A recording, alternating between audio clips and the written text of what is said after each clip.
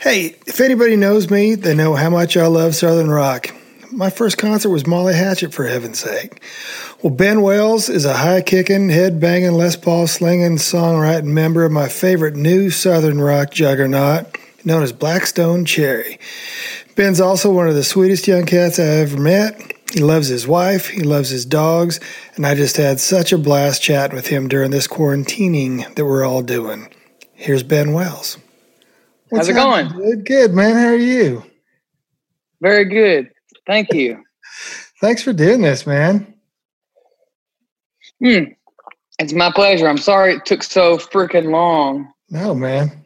I was a victim of my own pet peeve, which is people leading you along. So that's my fault. I like your coffee cup. Thank you. A friend of ours got that for me. Yoda Best. I love it. Yoda Best. Do you want to take a picture? Oh, yeah. Do you remember my wife, Amy, at all? Yes, from years ago. How are you? She's going to take a picture of us, if that's all right with you. Totally fine. Yes, sir. Okay. Perfect. Awesome. Thank you.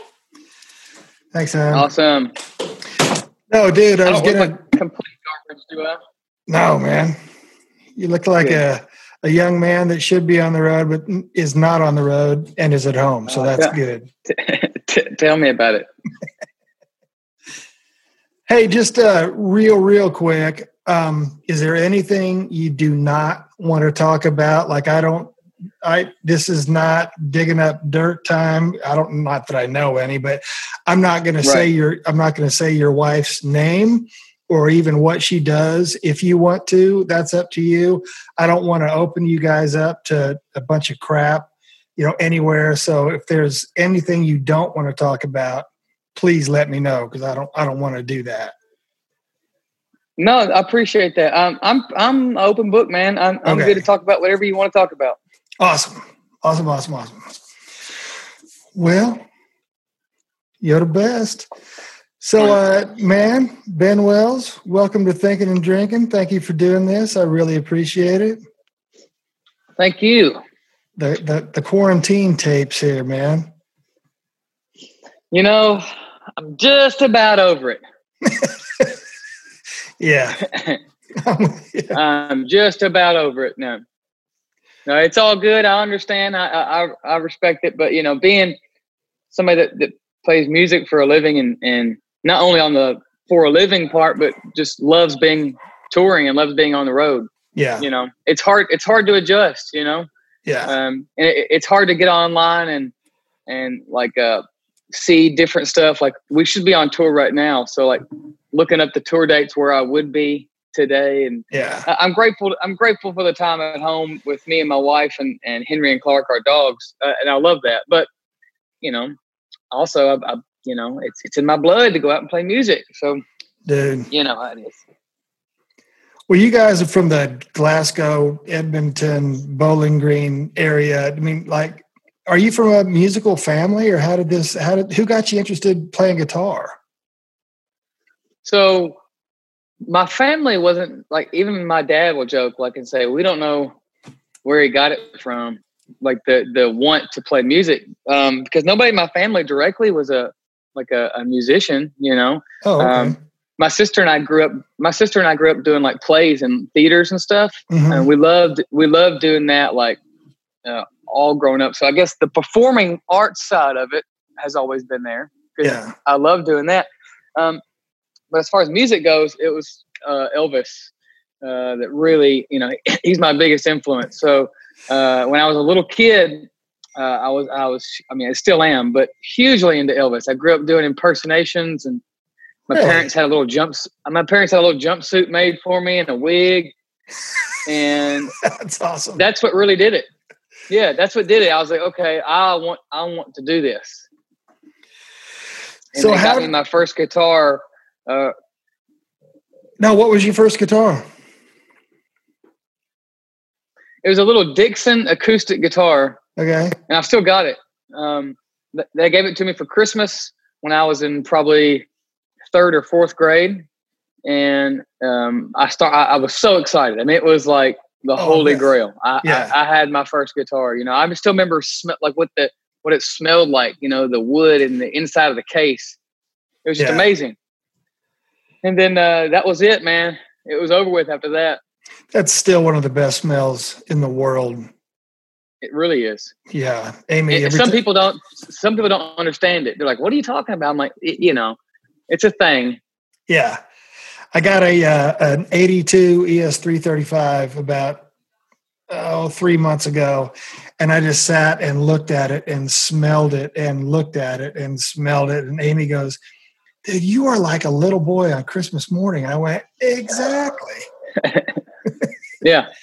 Nothing. Hey, you know, if you know, you know, and that's part of the, you know, that's part of the fun of it. That's part of the mystique and the excitement behind it. And I'm glad that, you know, even I'm glad that you appreciate that, because that's the side of it that you could be a player for years and years and years and years. But those little things like that, I think, are so important to never let go of. Those are like first memory type stuff. Absolutely. Absolutely. Well, how did you guys started this band, this awesome Blackstone Cherry Band in 2001. How did you meet Chris and John? And John, were you all in the same high school or something, or what happened? So Chris, John, and John Fred all grew up and went to, they live in Edmonton, which is the next county over from me, because I'm in Glasgow.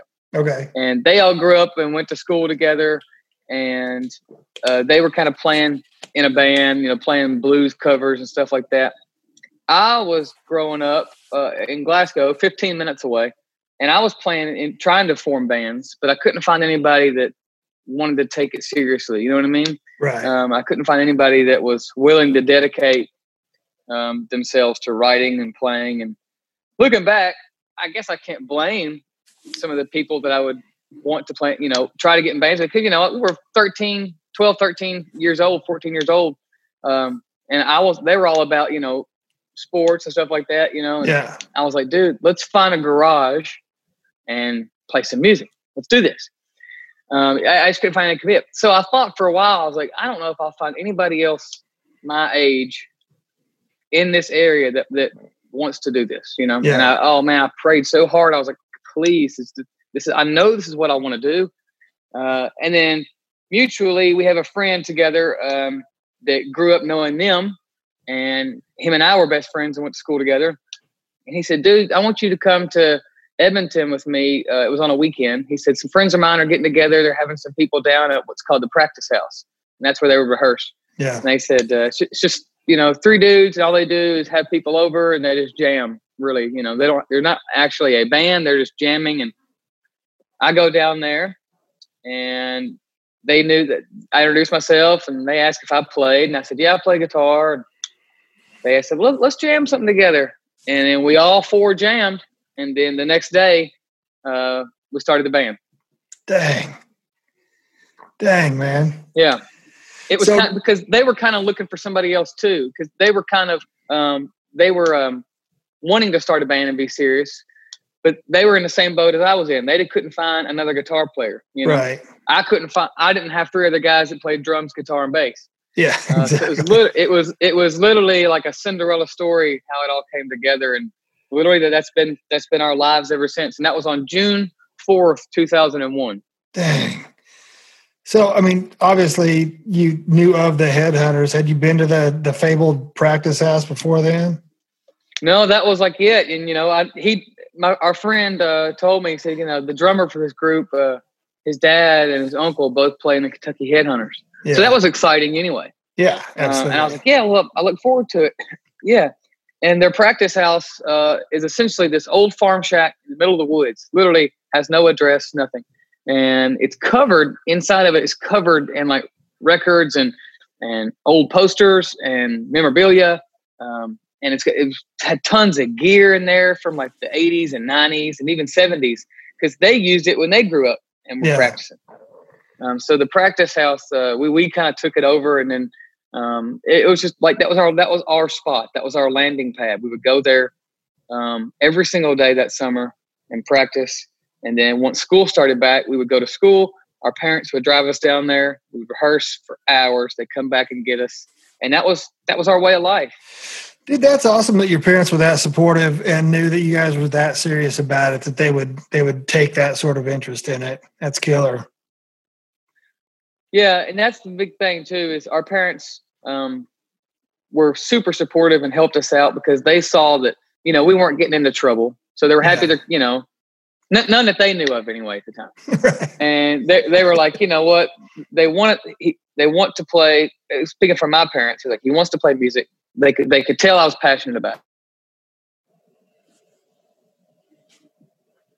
it. So they said, okay, but my mom was a school teacher too.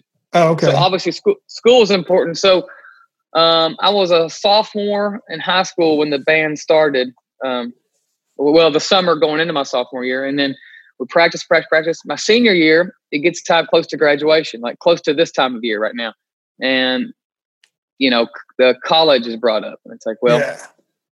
I was like, Mom, Dad, I don't want to go to college. So what are we going to do? And I was like, I want to pursue the band. This is what I want to do. And my mom and dad, we had a big, long talk. And at the time, John Fred's dad, Richard, from the Headhunters, was really helping us out too and kind of guiding us along. And yeah, we had a big conversation. And my parents were like, look, we fully support him. We want him to do what he wants to do. But, we also, we want him to make smart decisions, going forward too. So they allowed me. They said, okay, we'll give it, let's see what happens. You don't have to enroll in college, but if you're not going to do college, then, during the summertime, we want you to get at least a part-time job. So you can see, you still have to have some responsibility. You're not just going to graduate high school and sleep until 3:00 all day. It ain't going to happen. So what I did was I made that deal with him. I said, okay, because my dad also wanted me to see the other side. He said, if you don't go to college and if you don't put everything you have into music and work for that, then you're going to end up just, working to get by, working for a living, Nothing wrong with that, but he wanted me to see the other side of that. Yeah. So I got a job at our state park and as a maintenance person. I was mowing yards that whole summer, but I would get up and I would go to work at 8:00 in the morning. It was about 25 miles from where I live. I'd drive out there, work until 3:00, come home, shower, go down to the practice house, practice until about midnight, come home and work. And that was what I did that summer. And then my parents could really tell though that, okay, this is for real. He's for real. Yeah. And the band, at that point, we were starting to get some interest from, from labels and management and stuff like that. So they could kind of see it was the fruit of our working over the years was starting to somewhat, pay off a little bit. So when you say you were getting interest, I mean, I know you guys recorded that first EP at the practice house, I think, correct? The first one was done at home in a studio. Oh, okay. And it was called Rock and Roll Tape. And that was the one we put out when we were still in high school. We were selling it out of our cars and out of our school lockers. And we did that in 2003. Okay. And then we had met a guy, John Fred and his dad went to a Kid Rock concert. And Kid Rock was on Atlantic Records at the time. Yeah. And because they had knew Richard, I think, had known Kid Rock for a little while. Anyway, they go down to the Kid Rock concert in Louisville, Kentucky. They meet this guy named Jim Crow, who worked for Atlantic. He was like a radio rep for Atlantic. Right. Yeah. And they gave him a copy of the CD because Richard always carried some around wherever he went, and gave him a copy of the CD. And long story short, Jim loved it, contacted us, came down to the practice house to meet us because he was only based in Cincinnati, so he was somewhat close. Yeah, and then he said, okay, let's put together a showcase. So we went to New York and did a showcase for Atlantic, and which was really weird because we didn't get signed to Atlantic, and it was really weird because all of our families and our friends and girlfriends and stuff at the time, they made these big signs for us because they thought, it was like something off That Thing You Do or something, Right. It was like they thought we were going to New York, we're going to play for Atlantic, we're going to wow them, we're going to get signed, and it's going to be great. And Richard helped us. We leased a bus. I mean, we went to Manhattan in a tour bus. It was great. and it didn't work out with Atlantic. So we come back home, and but they didn't know that, so and they had these big posters made for us, and it was kind of a bittersweet thing, but right. But it's all good because we kept on going. And with Jim's help and Richard's help, we set up another showcase just a few months later. But at the showcase we did for Atlantic, a guy named Corey Sheridan, who worked for Indigo Entertainment, which is a management company, he walked in just randomly. He had left work. He walked into this place called the Mercy Lounge, which is where we did a showcase. Yep. Just on a hunch. Saw us play. He goes back and tells the owner of Indigo, his name is Bill McGaffey, he says, "Man, I just saw this band. We need to reach out to them. They're great. They were doing a showcase." And so in a weird roundabout way, we ended up signing with Indigo. So something good did come out of that showcase we went and did. Because when we signed with Indigo, that led us to a separate showcase where we signed our actual first record deal with Roadrunner just a few months later. So it wasn't a trip in vain. If you could hear my dogs, I apologize, by the way. They see something outside and they're going crazy. Hey, we got dogs, man. They're upstairs. I can hear them. I can hear them walking across the floor up there. I love it. We're big dog people here. Yeah, absolutely. Absolutely. Well, you guys must have had, how many gigs did you even have under your belt before you got signed to Roadrunner? We played any and everywhere we could possibly play growing up. We played our favorite Mexican restaurant one time, which was awesome. We played high school gyms. Yeah. There is we would play a church. We would play anywhere that would let us set up and play. It didn't matter. And we had to get creative around here because, number one, we were all underage at the time, and there were no bars here. Yeah. So we just kind of had to make up venues, create venues, And then, so we had a few, and then we got some regional gigs too.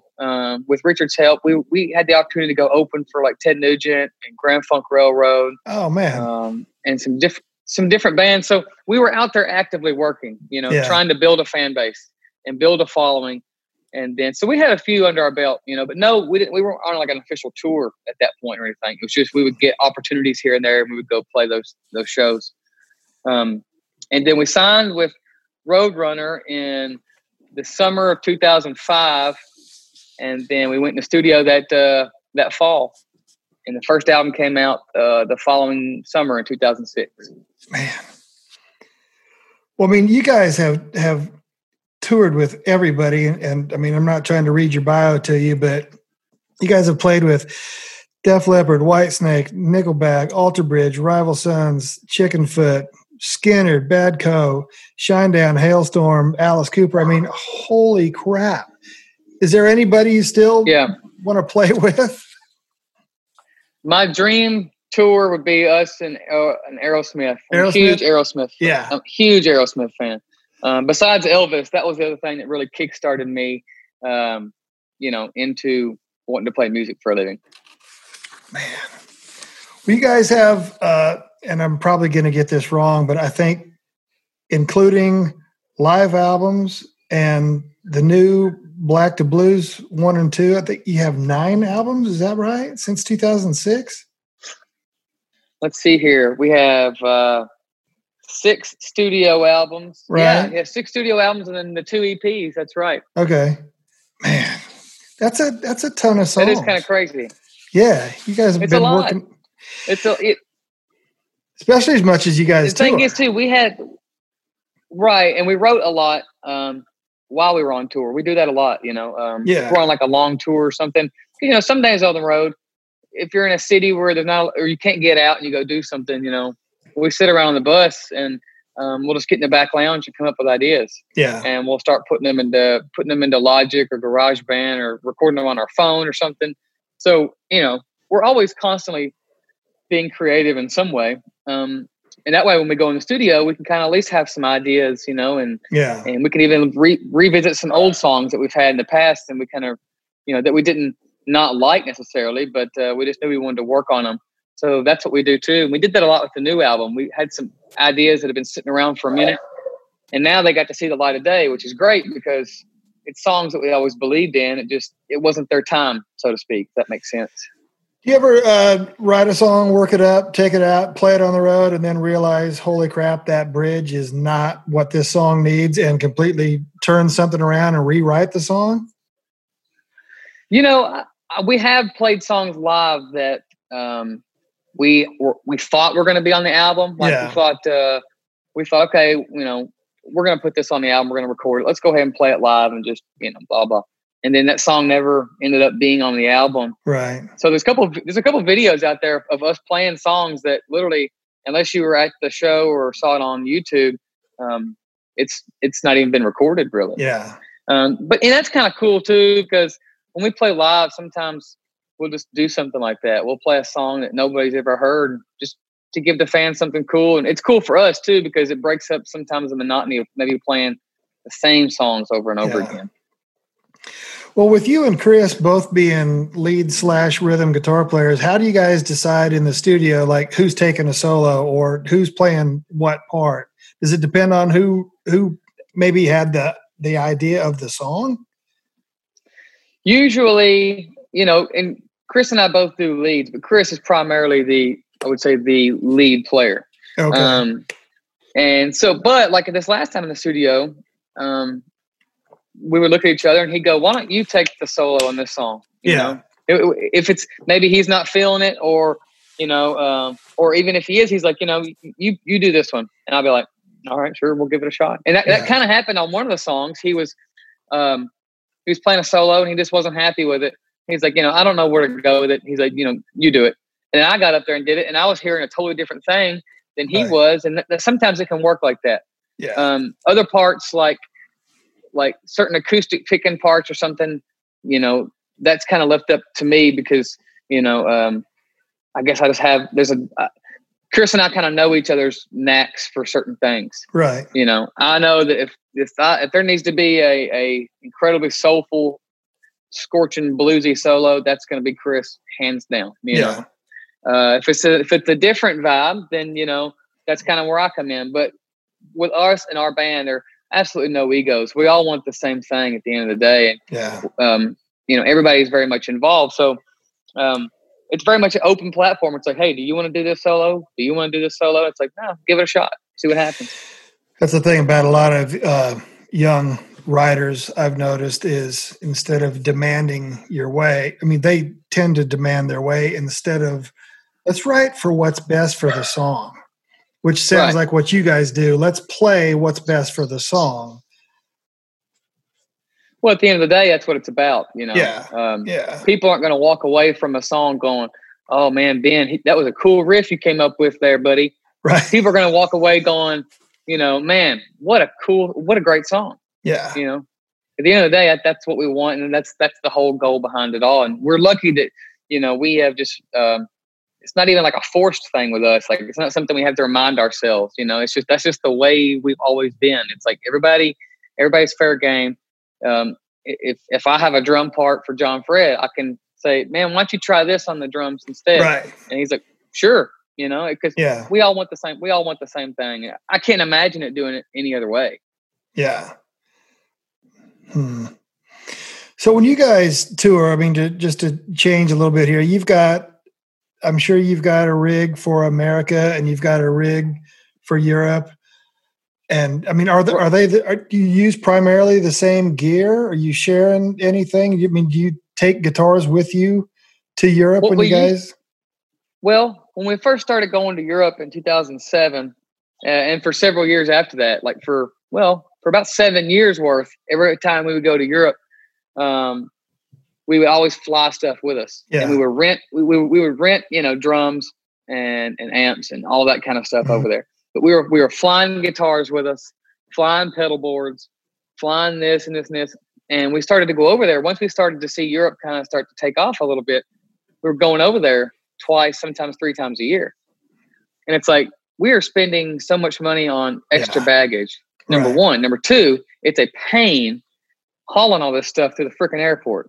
You know, it makes it not even fun, you know? So it's like, this sucks. So we talked to our manager, was like, why don't you guys just invest in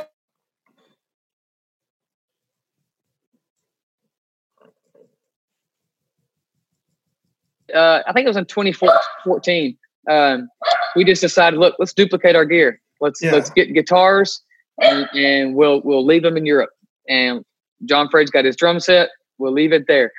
We've got amps. We leave them there. That way, when we fly with us, when we fly to Europe, all we have to do is just take a suitcase of clothes. Right. So it's a lot easier now.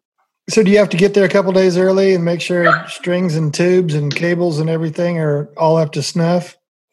Yeah, what we usually do is get there like 2 days before the first show. The first day, you kind of want to acclimate because of the jet lag, and then we'll use half that day and the full next day to kind of the crew will get all the stuff together, change strings, go through it, see what's missing, see what's not missing, and we'll kind of do maybe a little rehearsal or something, but it's mainly just to make sure that everything is in working order. Right. Because, if there's like a 9-month gap between our two tours in Europe, the last thing you want to do, because on that last show, the crews, they're putting everything up, they send it back to storage. So we can't just go over there and open up a guitar. It's been sitting for months and expect to play a show with it. It ain't going to happen. So that's what we normally do. We give ourselves a little time to make sure everything's in working order. Is your live and your studio rig pretty similar? Yeah, I mean, I try to keep the same sound, the same, however it is on the album, I want it to be like that live. Right. Whatever that sound may be. So like this last album, I went back to using my 5150, which is what I used on the first 3 albums, I guess. It's a great amp. And it's a super badass amp. And then I used that again. So I want that sound to be recreated live. So I always like to use the same thing. And we messed around with the Helixes for a while, and those are still great because it's like amp profiling. And the cool thing about those is no matter where we go, what part of the world, that amp will sound, my sound will be the exact same. Yeah. We did some shows we did a show in Japan last year for the military. And we flew to Japan and did one there in Osaka and then did one in Hawaii. And normally where we would go, okay, well, let's figure out what kind of amp, you turn in a backline list. Right. And say, well, this is what we use. And they come back and they say, we don't have this, but we have this. At that point, you kind of have to make it work. So the good thing about the Helix is we fly that with us, because it's a little, you can fly it on your backpack if you want to. Yeah. And you plug that in and it's the same sound, whether you're in Japan, Hawaii, or Little Rock, Arkansas. That's the cool thing about it. Who's that? This is Clark right here. Clark? He's wanting attention so bad. I'll see if you can see him. There he is. He's a good boy. Oh, dude. He's probably confused because he hears me talking, but nobody else is here. So he's like, "What are you doing? What's going on?" Yeah, man. I don't have as many amps as you do, but I got a bunch. But I also live in a house with my wife and our dogs, and I need to be cognizant of volume. And so I've got a Fractal Axe-Fx, and I mean, same thing. That and the Kemper and the Helix. I mean, they're all just insanely consistent. And like you say, you can put your whole rig on your back if you need to. Right. Yeah, they're pretty awesome. They're pretty awesome. So what kind of guitars? I mean, I've seen you play Tellys and Les Pauls and all sorts of Flying V's. I mean, what's your favorite? Or does the song just dictate what kind of pickups you're going to use? Or does it just whatever feels good in your hands during that time?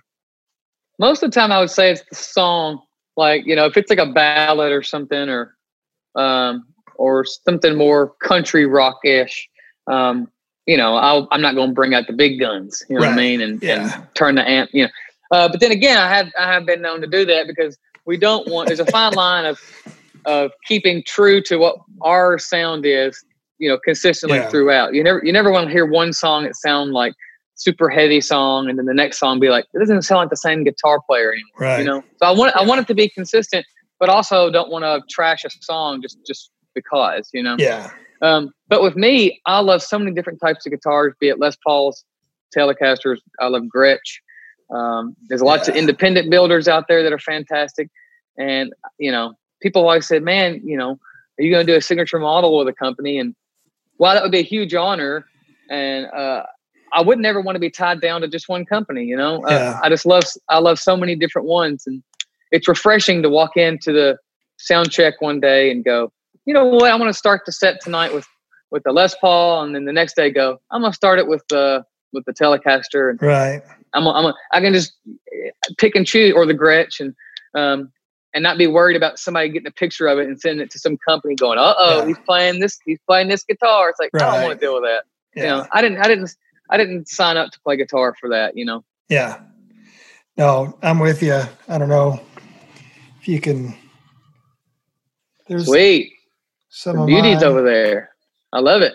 Yeah, dude. I love it. I like them guitars. So, Hey, I tell you, they never let you down. It's not a bad habit to have. I don't believe. It's not at all. It could be worse. Yes. So how many guitars you keep at the house, and does your wife allow you to keep them in every room, or are you relegated to your Ben cave? Man, we've got them everywhere, and she's Yeah. super awesome. She loves them, and we've got them on the walls. We've got them I got one in the bedroom on a stand. They're covered in our basement.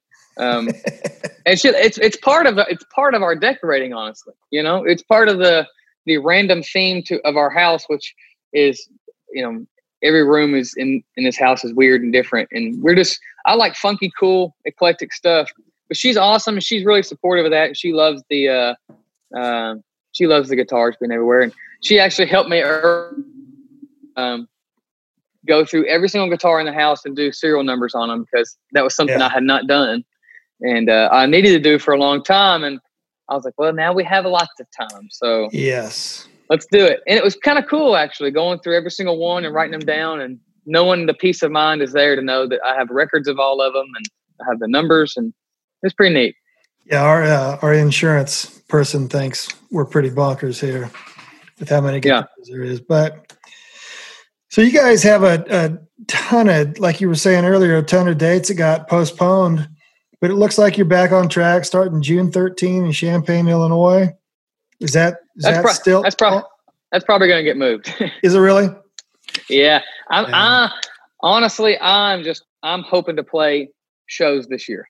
Yeah. You know, I don't know how it's going to go or what it's going to be like, and nobody does. That's the weird, scary thing about it. It's like agents are freaking out trying to get stuff rescheduled. And management and people are just trying to figure out what to do, because nobody knows what to do. You know, every state is different. So you can't really book a tour right now and go, oh, we'll do a whole Midwest tour, because there might be 3 out of 10 states here that have different regulations.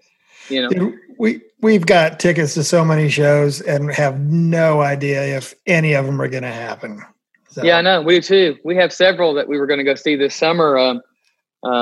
We were going to go see Jimmy Buffett in Nashville, and Alanis Morissette in Nashville, Matchbox 20, Buffett in Cincinnati, a lot of stuff that we wanted to go see. Dwight Yoakam, and I don't know. I don't know if it's going to happen or not. So, you know, some of them have already been postponed, like into the fall, and that's cool. I'm cool knowing that, you know, it's a glimmer of hope that maybe it can happen in the fall. You know, just so long as it happens. I just want it to happen.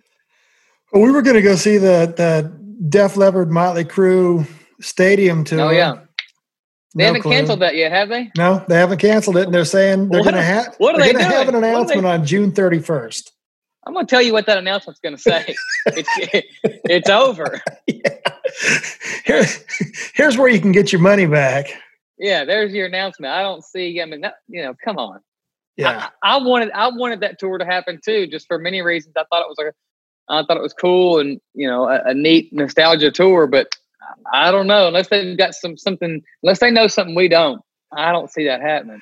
Dude, this was the year of feeling old. It was those guys, and we're going to go see the Doobie Brothers 50th anniversary tour. We're going to go see ZZ Top's 50th anniversary tour. And now it's like, man, we just may be riding the couch for the rest of the year. Who knows? It's kind of crazy too. Like I remember like in January or end of last year when all these different tour announcements for 2020 were popping up. Yeah. I remember going, man, this is going to be a crazy busy year with so many tours, like reunion tours, anniversary tours, final farewell tours, this. There's like everybody's out there. And then boom, within a day, it's like there's not a thing going on. Yeah. It's like, wow, it's insane. And it was interesting to see all those West Coast metal bands come back from Europe where they all got sick. All the Slayer guys and everybody, or Exodus, all those guys came back and they were all sick. And it's like, here we go. This is the real stuff here. But right. What's your crew and everybody doing during this time? The crew guys are I think they're, we've been in constant communication with them because we're all just a big family. So we're looking out for them and everybody's looking out for each other. I think they're keeping themselves busy. Luckily, they have all priorly established stuff to do while we were off the road anyway. Yeah. So I think, they're kind of taking advantage of that now, and just making that their full-time gig as long as they are able to work. Yeah. The company. And then our monitor engineer, he actually mixed our album. So that's what he's been doing. Oh, cool. He engineered, and we chose him to mix it because he is fantastic. He's just so smart, and he just is a great mixer. So he's been doing that. Everybody's finding stuff to keep busy, trying to keep your head above water. Well, you guys you and your lovely bride started the Henry and Clark Foundation. Yeah. And you want to talk a little bit about that?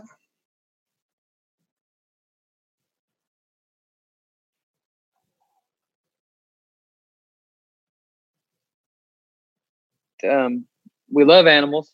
We love kids. We want to do something that can benefit both if we can, Yeah. So we started the Henry and Clark Foundation, obviously named after our two beagles. I'm sure you've heard several times, but and it's been really cool. We do different stuff, be it helping like shelter animals or animals in need or pets. And then we help kids that may be less fortunate or foster care situations. We just try to come up with stuff that can give back in some small way. So far we did a thing right after the terrible tornadoes that came through Tennessee a couple months ago. We donated, we raised a bunch of money here locally through our hometown, and people all over. Once we put it up online, people were donating and sending stuff in, and we were able to give a lot of supplies and food and money to the shelter in Nashville, which also not only does like Davidson County, but they were helping so many surrounding counties, like in Cookeville, and different areas that were affected because a lot of pets, were affected by those tornadoes. Yeah. They were either the shelters were taken down completely, or they were lost from their owners, and shelters were getting flooded with strays.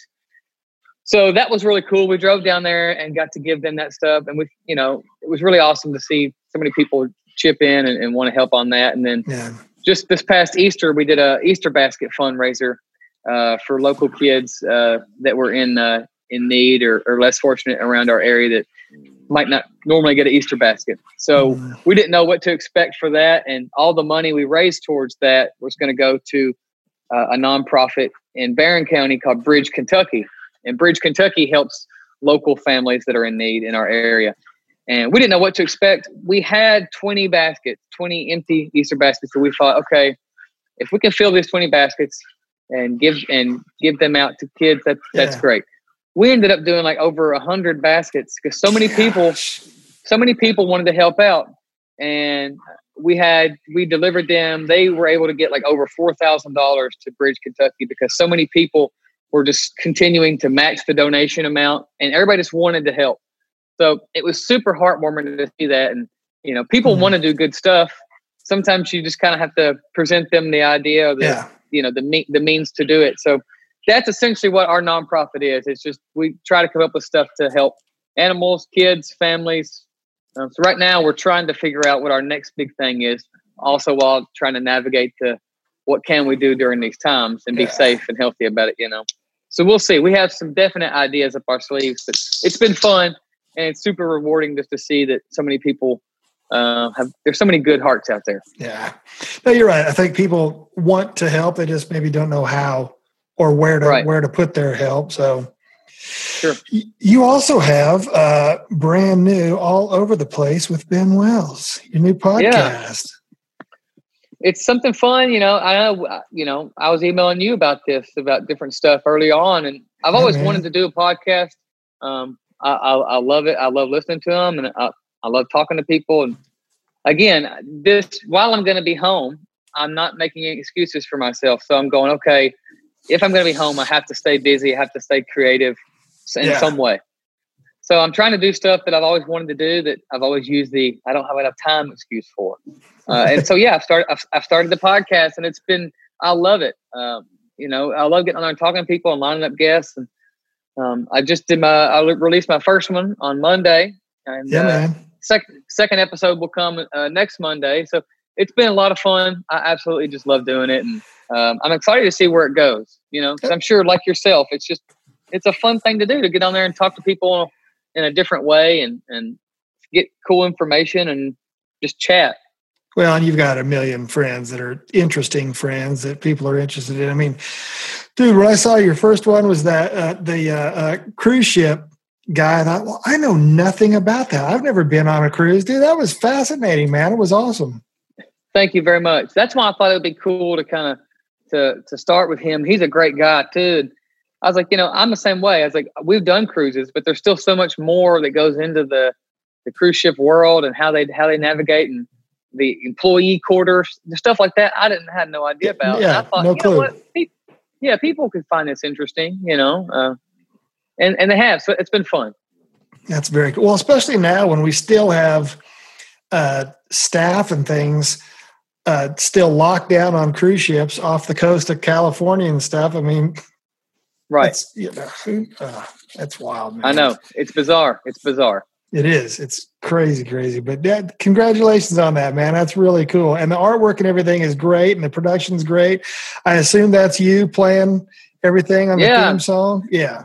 I did the theme song. I love that. I love like surf rock. I love surf guitar. So I did that. And then my friend, Sketch Bailey, who lives up in Canada, an amazing graphic artist, he did the artwork for me. Oh, cool. And then, and he's done a lot of stuff for Blackstone Cherry too. He has a page on Instagram called BSC Characters, where he'll kind of manipulate our logo to different stuff. Like he's done Star Wars ones, he's done different horror movie ones, and cool. he's fantastic.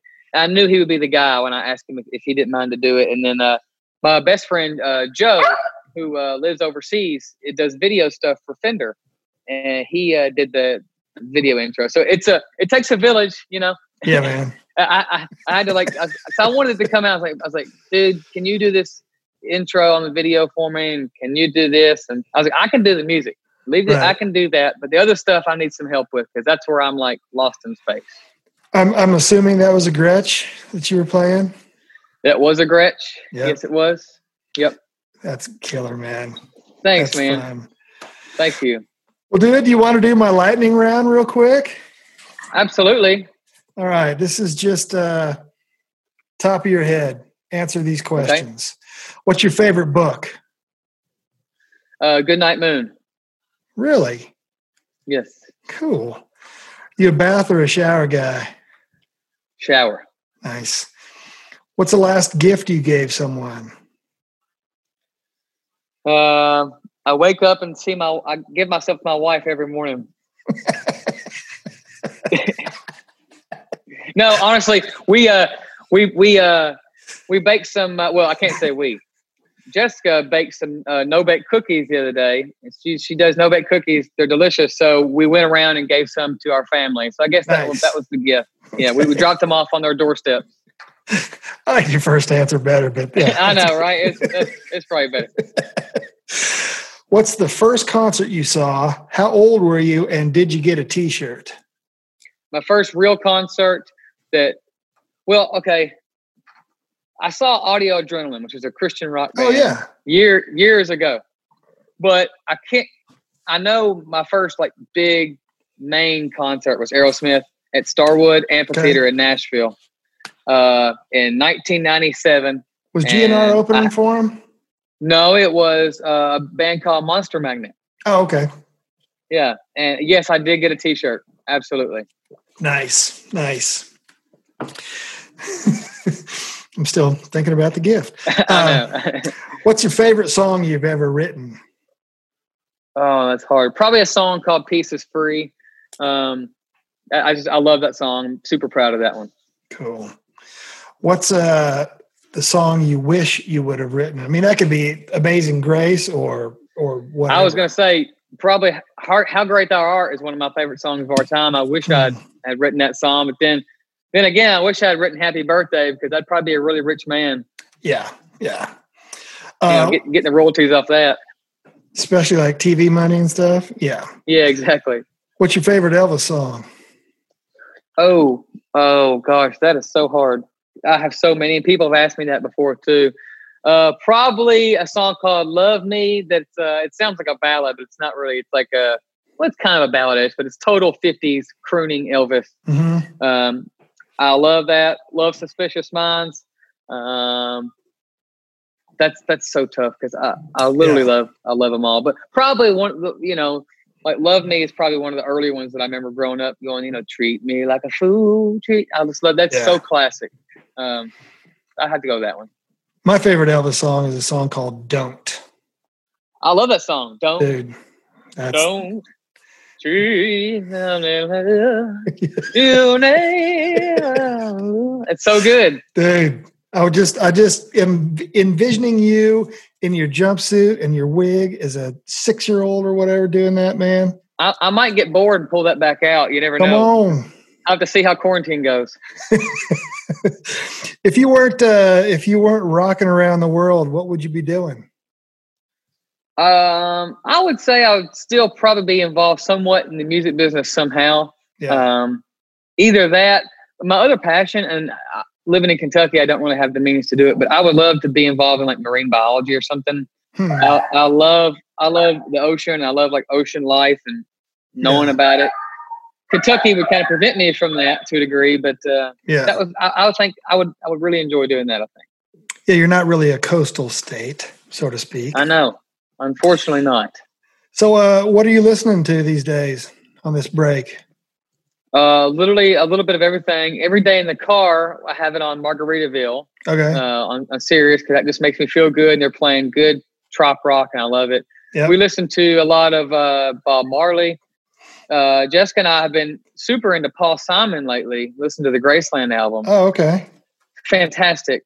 But then I'll listen to like some really heavy stuff. I was listening to Seven Dust this morning when I was running, and so it just depends. It's literally just like the podcast. It's literally all over the place. It can go from shuffle onto Metallica to the Statler Brothers. It's like, it's weird. Oh, dude. Yeah, man. We've been classic country and out here, but I also got to have a little Pantera every day. There you go. You got to have it, So, what's next for you, man? At this point, our album is, I think it's actually just got done being mixed, and now it's going to be sent off to master. And we're trying to figure out, it's supposed to come out later this year. The release date hasn't been announced just yet. We know when it is, but they haven't done a press release. So I think it's now figuring out, now that it's going to be mastered, figuring out what else has to come after that. How do we do certain things that we need to do to set up the album? Yeah. So that'll come. Trying to figure that out, and then other than that, just trying to do more podcasting, and I want to write a book too. Like I want to write a children's book. That's been a passion of mine forever. I love that. I've just got to I got to figure that out, and I'm like, again, I'm not giving myself any excuses not to do stuff that I wanted to do in the past. Yeah. You changing strings on guitars? No, I'm going to wait till the next global crisis to do that. I got that from your podcast. I've been saying, and I still, Clark, I still haven't done it. I go down there and look at them. I go, today's the day. I'm going to do it today. And then I come upstairs and I get online. And I'm like, yeah, I'll get it. Yeah. I'll figure it out. Maybe next time. Yeah, maybe next time. Well, man, how do people find you? What are your socials going on here? I'm on Facebook, just under Ben Wells. And then hang on a second. Come here. He will do this. I have to hold him. Look at this, buddy. It's insane. He just wants to be held. Yeah. Instagram is Ben TCB, and that's where I'm at. And then as far as my podcast, it's of course it's called All Over the Place, and it's on the normal streaming services wherever people would listen to podcasts, and then it's on YouTube as well. So that's where it's at. It's brand new. And I'm just trying to grow it and see what happens. Dude, that's great, man. Thank you. No, man. Seriously, thank you so much for doing this. Been a long time coming. I look forward to hanging with you someday, man. Absolutely. It's my pleasure. And again, I appreciate you asking me. I know we've been emailing back and forth for probably a year now. So I'm finally, I'm glad, I'm glad that we finally made it work, and I'm sorry it took so long, but I love your show too. I was listening to it earlier. I love the one you just did with your wife. I think that's cool, man. Oh, thanks, dude. You're doing different stuff, and I love that. Well, thanks. I appreciate it. Yeah, man. Absolutely. We have a lot of friends in common, so it's kind of fun. But sure. Cool, man. Thank you, Brother Ben. I'll talk to you soon. Thank you, buddy. Have a great day. Have a good weekend. You too. Bye-bye. All right. See you, man.